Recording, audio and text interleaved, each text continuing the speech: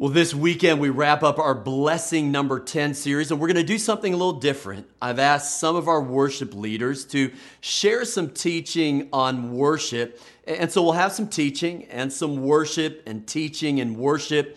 And let me say this, we are blessed with incredibly talented worship leaders who have humble spirits. So grateful for all of our worship teams at each of our campuses. Here's my prayer, that God would take us to the next level in our personal worship lives. You know, I heard a study once that once you sing a song 30 times, you no longer think about the lyrics. And that's dangerous because then you're just worshiping God out of memory instead of doing what the psalmist said, sing a new song to the Lord. I think singing is what we do with our voice. Worship is what we do with our hearts. And so it's not about perfect pitch. It's not about singing as much as our heart being inclined towards the Lord. And so I hope and pray that this weekend you'll be challenged in the way that you worship and maybe even to give God the sacrifice of praise. One last little exhortation. It's a saying around here at NCC. Don't let what's wrong with you keep you from worshiping what's right with God. And so Pastor Curtis Parks, our worship director, is going to kick things off.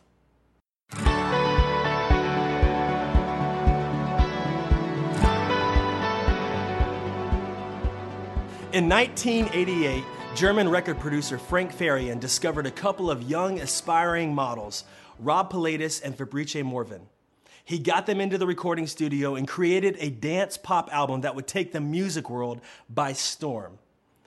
Armed with incredible dance moves, stunning drum beats, and the original Blue Steel, Milli Vanilli would soon become a household name. They gave us such chart-topping 80s classics like Blame It on the Rain and Girl, You Know It's True. The dynamic duo went on to sell nearly 30 million singles, sold out world tours, and even took home the Grammy for Best New Artist in 1990. But all that fame and success was short-lived when on a live concert on MTV in front of millions of fans, it was revealed that the group had been lip-syncing the entire time. Their backing track being played from backstage got caught on a loop. Girl, you know, girl, you know, girl, girl. Rob and Fab raced off the stage, and over the next couple of months and couple of years, they lost all of their fans, they lost their record deal, and became the first group ever to be stripped of a Grammy. They were exposed. Now, Rob and Fab tried to do it on their own. They tried to do it the right way. They went back into the studio using their own name, their own songs, and their own voices, but just imagine Zoolander meets Bad Karaoke. Their new record sold only 2,000 copies, and they soon faded into musical oblivion. The secret was out, and the world doesn't like fake. In 2014, a Cohn & Wolfe study revealed that the number one thing consumers look for in a brand they support isn't innovation or a low price point, it's authenticity. Here's the key. God's interested in the same thing. Authentic is defined as something that's true and genuine and real. In John 4:23, Jesus says, "Yet a time is coming and has now come when the true worshipers will worship the Father in spirit and in truth, for those are the kind of worshipers the Father seeks." God's after authentic worship, and he deserves nothing less. So then the question becomes, how do we live out a life of authentic worship? Well, I think the answer lies in the Hebrew word for worship, avodah. It translates into our daily living. It's the same definition that Paul used when he wrote the letter to the Romans. Chapter 12, verse 1, Paul writes, "Therefore, brothers, I urge you, in view of God's mercy, offer your bodies as living sacrifices, holy and pleasing to God, for this is your spiritual act of worship." You see, it's the 6 days and 21 hours outside of a church service that make worship authentic. Our songs are not the end-all, be-all to worship, but merely the physical expression of our heart's position. At the top of every year, NCC Worship gets together and we come up with a theme. Our theme for 2016 is authenticity, and it's inspired by Luke 8:17, where Jesus says, "For nothing is hidden that will not be made manifest, nor is anything done in secret that will not be brought to light." I think what Jesus is saying is this: You can't live a double life. Who you are when no one's watching will always spill out into who you are in the public eye. And just like Milli Vanilli, the true you will always be exposed. I used to read this verse in Luke 8 specifically through the lens of sin. And I realized if I'm not walking with God in my private life, if I'm cussing in my car and getting short and angry with my kids, then that's going to spill out into my workplace and into my other relationships that are more out in public. And that's true. But it's also true about the way we worship. You see, if I'm singing songs to God throughout the week, if I'm reading my Bible every day, if I'm loving my family and serving my neighbors, then that will spill out when I'm surrounded by the church and I'm out in public. The cool thing about that is when we gather corporately as the body of Christ, we each come in with a unique song of praise on our lips, inspired by God's faithfulness of the past week. And then our songs can become a springboard into the next week. And it actually propels our faith into what God has yet to do.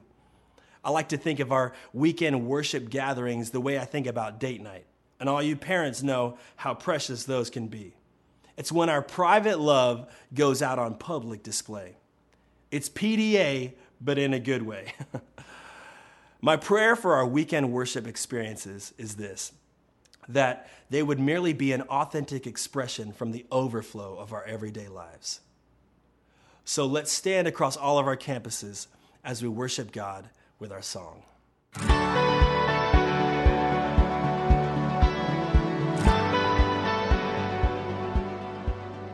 I had already been home for a couple hours, and I just finished watching a movie when my wife got back from work. So we started just to sort of talk about our days, and I could tell that she probably had a hard day. So I just began to ask her about it, ask her questions, and listen very intently.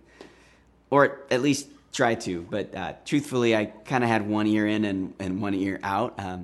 I was asking the right questions to get the conversation going and sort of had the look of listening on my face. But in my brain, I'm like practically writing an IMDb review for this movie I just saw. Like, I'm just not really there.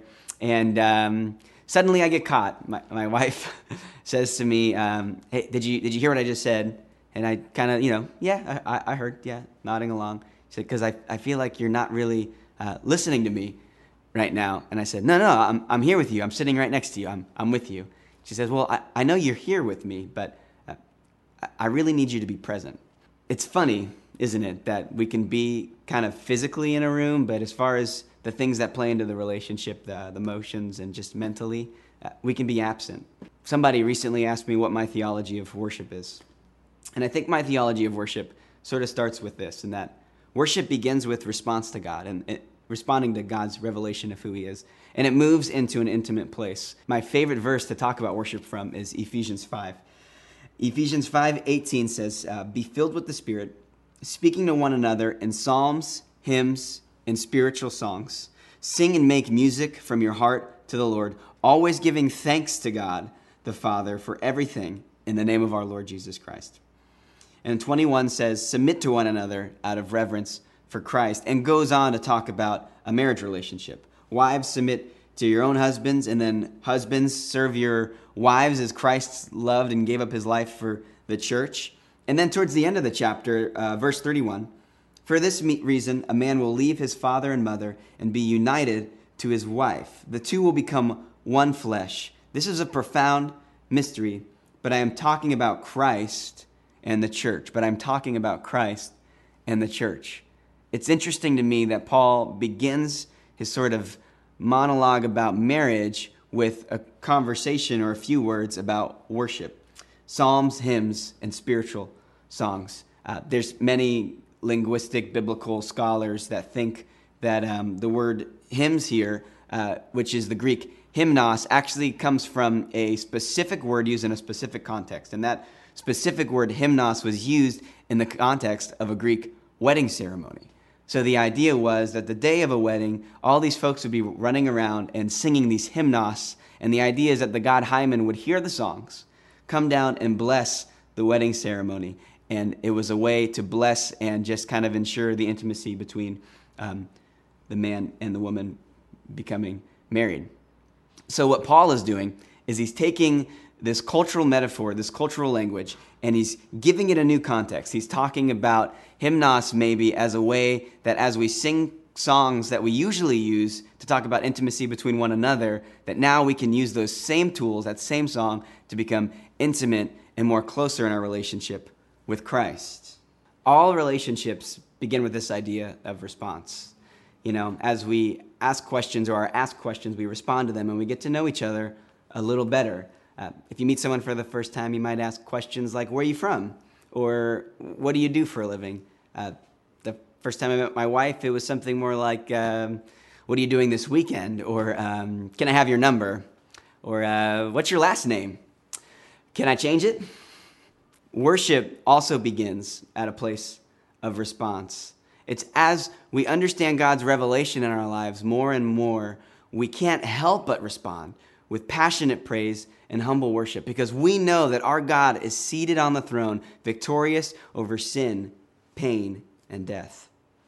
But like any relationship, our relationship to God and worship can't stay at a place of just response, but has to move into a place of intimacy.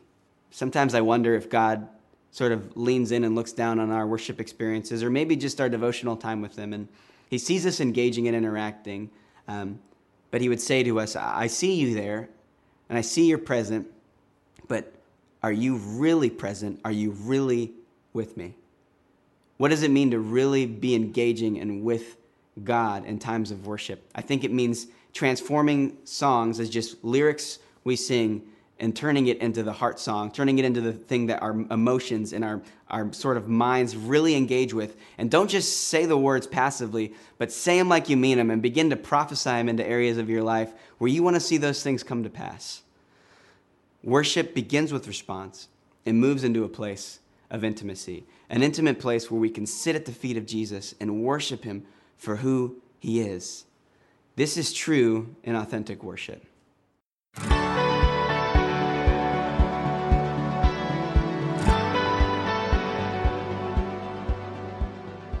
Acceptance, belonging, significance is what we crave, and now available at our fingertips in 140 characters or less, or that one great Instagram shot, or that perfect Snapchat story, or maybe it's that built-out LinkedIn profile, and for some, still some, MySpace.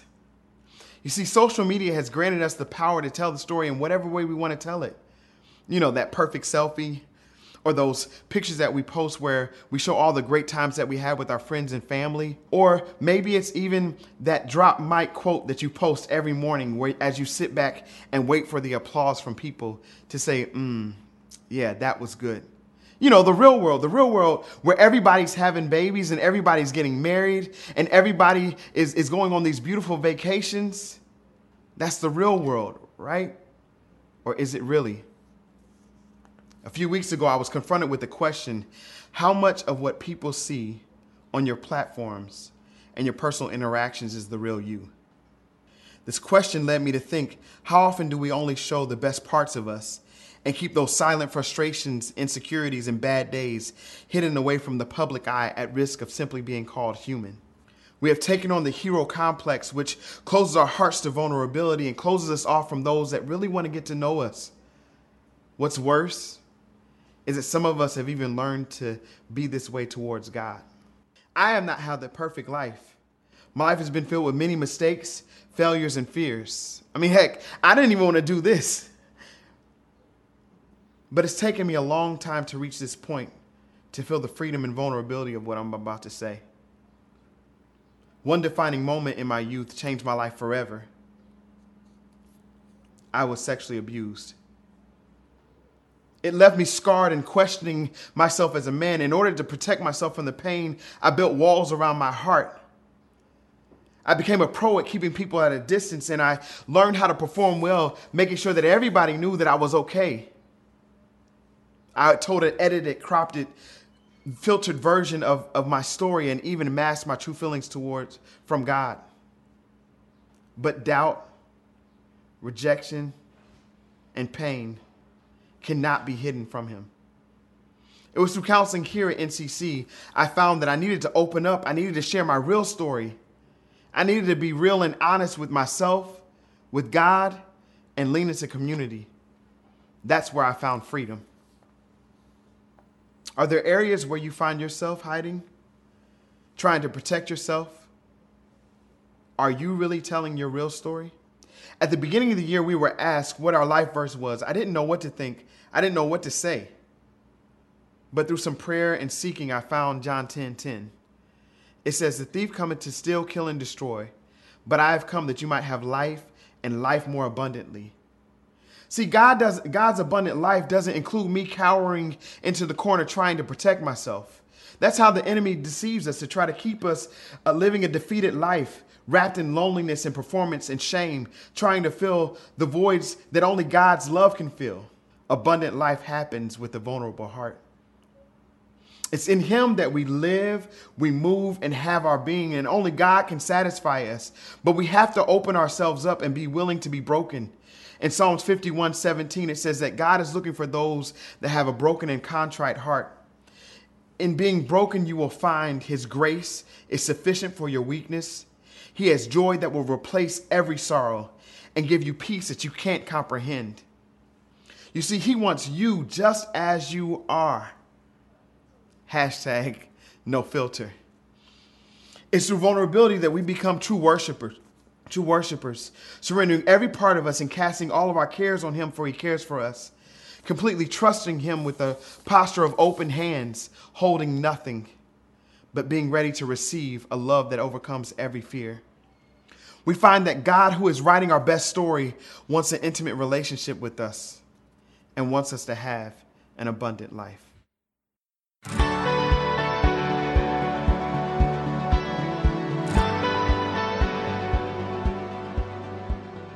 If you've spent any time in or around the church, you've probably heard a few of these kitschy worship phrases. Chances are you've probably heard them from me.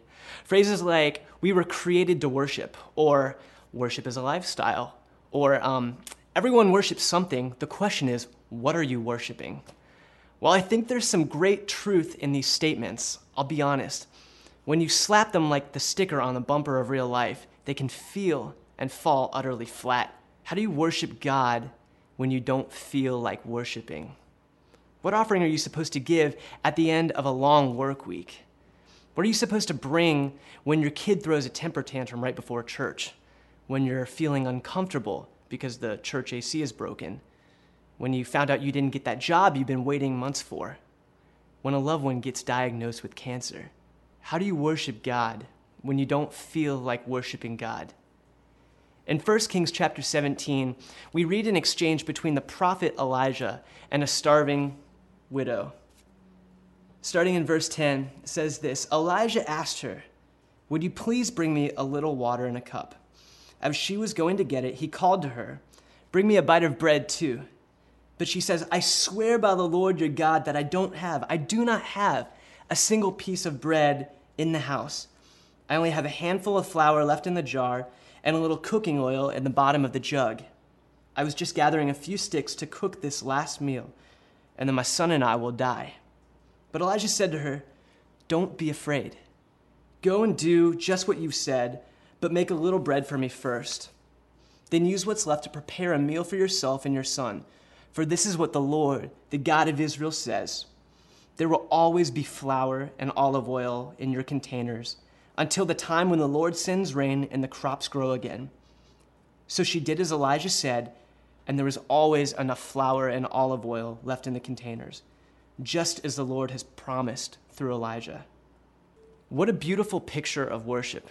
This woman has come to the end of herself. She's completely broke, and yet God sends Elijah to her. Her obedience is not only the source of the provision for the man of God, but also the catalyst for the miracle in her own life. Now, there probably aren't many of us who have actually been in this starving widow's shoes, but I think we can draw a few lessons from the way she illustrates how to worship God when we're at the end of our rope. First, give God what you have. This widow literally had nothing to spare, and yet the little that she did have, she gave. Somewhere, I think we've gotten into our heads that we're supposed to leave our junk at the door when we come into church. We're supposed to leave our real life out of sight and out of mind to come in and worship Jesus, but I do not think that could be farther from the truth. when we don't feel like worshiping God because of the mess in our life, and yet we choose to give God that very mess in an act of worship, I think we honor God. And the beautiful part is when we give that mess in worship, God doesn't just leave us with it. Like the woman in our story, she gives out of her poverty and enacts the supernatural provision of God. Likewise, when we give God our anxiety in worship, we receive his peace. When we lay our burden down at the altar, we receive his freedom. And when we give our sin to Jesus at the foot of the cross, we receive his righteousness. I can't help but think of all the people who have left their mess at the door, walked into church only to pick that mess right back up again when they walk out. Or other people who will bring their mess into church, but let it keep them from worshiping the God who can free them. Jesus wants you as worship. And he doesn't just want the best parts of you. He wants all of you. Give what you have. Secondly, let your hands lead your heart. I think we often view authentic worship as an outward expression of an inward feeling. I mean, it's really easy to let your heart lead your hands when life is good. When life is good, you'll jump and you'll sing and you'll serve and you'll lift your hands in worship. And honestly, we should, because if we don't turn the blessings of God into praise, it ultimately leads to pride. However, the widow's circumstances were not one that would have led to a mindset of abundance. She was starving and scrounging for the little bit that could get her by. If she had let how she felt dictate how she worshiped, she would have completely missed the miracle. I found in my own life that when I do not feel like worshiping God is when I need to take on a posture of worship most. It's when life isn't perfect that I need to lift my hands and declare God's faithfulness. It's when I'm feeling hard-hearted that I need to get on my knees at the altar. It's when I'm feeling overlooked and undervalued at work that I need to take on a posture of servanthood and worship God at Second Saturday Serve. When I let my hands lead, I've discovered that my heart doesn't follow too far behind.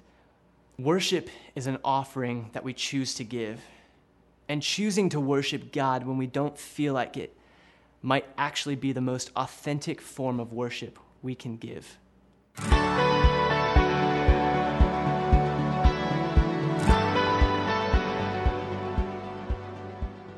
Isaiah 29:13. The Lord says, "These people come near to me with their mouth and honor me with their lips, but their hearts are far from me. Their worship of me is based on merely human rules they have been taught." Hundreds of years later, Jesus quotes this same passage to the Pharisees. You know, the Pharisees were some of the most pious people.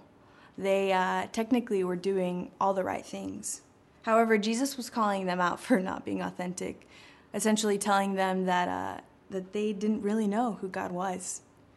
And how often do we as believers sing or say the right words or serve our communities to do what looks good in front of others, but don't actually live out what it is that we're singing or saying? You know, we're following the rules, but maybe our hearts aren't in the right place. I believe that a big part of what it means to worship God is to know him. You know, if we want to worship God rightly, we need to have a right understanding of who he is. So how do we develop that right understanding of God that leads us to this right place of worship? A.W. Tozer said, "What comes to mind when you think about God is the most important thing about you." So the way you think about God is what most defines you. About a year ago, my grandma got diagnosed with cancer, and the news of that just left my emotions reeling. You know, it was 2 years after my own diagnosis, she received hers. And she was a pillar of our family. She, if you spent any amount of time with her, you just knew that she knew God in such a special way. You know, she's our prayer warrior. She prayed Psalm 91 over herself, over our family every single day. She was there for me in a really big way during my own battle with cancer. You know, ever encouraging, always praying. She and my grandpa often drove me to and from chemo treatments, just sitting there with me, even as I slept, just to be there. So receiving that news was devastating. It was honestly a lot easier to fight that fight myself than to watch her fight that fight. And last November, just 4 months after her diagnosis, we lost her. And after that, I did the only thing that I knew how. I did what she taught me to do, what she exemplified so well. I worshiped, and I leaned into the character of God.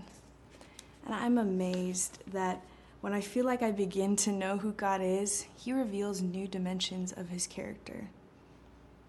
And throughout this process, I experienced his character in a few new ways.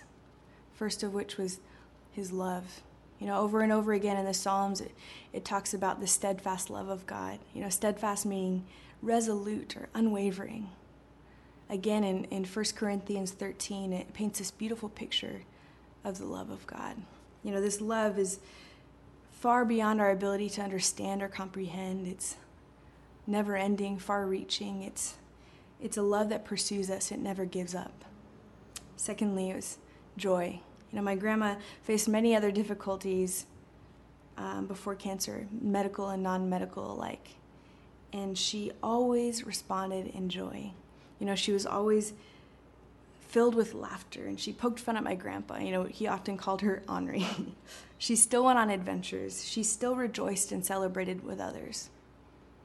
Even in her last days, many of us flew home to say goodbye. And my sister Lydia was 7 months pregnant at the time with my very adorable nephew. If you ever want to see pictures and photos, I'm readily available. Just find me anytime.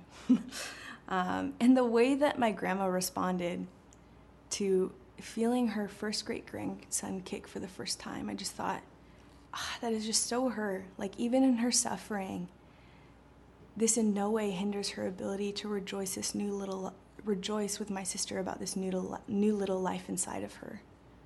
Even in her last moments, she still desired for us to be filled with joy. Third was goodness. Can I just say that when you encounter difficult circumstances, leaning in and believing in the goodness of God is a very difficult thing to do. However, regardless of our circumstance, the goodness of God never wavers. I found that, especially in those difficult moments, we're able to experience and see new dimensions of his goodness. And it's out of that goodness that comes everything that we need to sustain us, like grace and strength, love, salvation, blessing, favor, joy. We're able to truly experience that passage in Romans that talks about all things working together for the good of those who love God. Even when we can't see it in the present, Jesus is still orchestrating his plans and purposes to bring himself glory. So when we know who he is, it takes our worship from focusing on our circumstances and it flips it onto focusing on God's character. That way, regardless of where we're at, we're able to worship him rightly. Because a right understanding of God leads to a right posture in worship. It leads to a right perspective in worship. It causes us to focus on his character and not on our circumstances. Knowing God's character leads to authentic worship. In his book, Radical, author and pastor David Platt describes a conversation he had with religious community leaders on a recent trip to Indonesia. Now, these leaders were from different faith backgrounds, and they were having this conversation about how they thought that every religion was fundamentally the same, with just minor differences that separated them. Now, after the conversation, they asked David what he thought about it. And David said, well, it seems like you view life as this mountain, and God, or whatever you call God, is at the top of that mountain, and all of humanity is at the bottom of that mountain. Now, you might take one route, I may take another way, but in the end, we all wind up in the same place. The leaders smiled and responded, you understand well. David said, well, what if I told you that the God at the top of the mountain actually came down to meet us where we're at? The leaders paused and then replied, that would be great. David leaned in a little closer and said, let me introduce you to Jesus. You see, worship is the place where God's people and his presence connect. And it can happen in any part of our lives, from Sunday morning to Saturday night. God wants it all. I think of our weekend gatherings when we come together as the church. I think of that as the exclamation point on our lives of worship. Now, I grew up thinking that when you come to church, you need to leave all of your baggage at the door. But as Chris said earlier, God wants us to bring it all to him. He wants us to exchange our mess for his beauty. Jesus always meets us where we're at. In Matthew 11, verse 28, Jesus says, "Come to me, all who are weary, and find rest." Worship is the place where you can be real with God. It's where all of our masks are stripped away. It's where our hearts are exposed. Worship is where spirit and surrender collide. In worship, the weary are made new. So I just encourage all of us, let's come to Jesus with everything that we are, the good, the bad, and the ugly, and we'll find renewal and rest. Give him your heart, and he'll give you his life. So let's all stand across our campuses as we worship God once more with our song.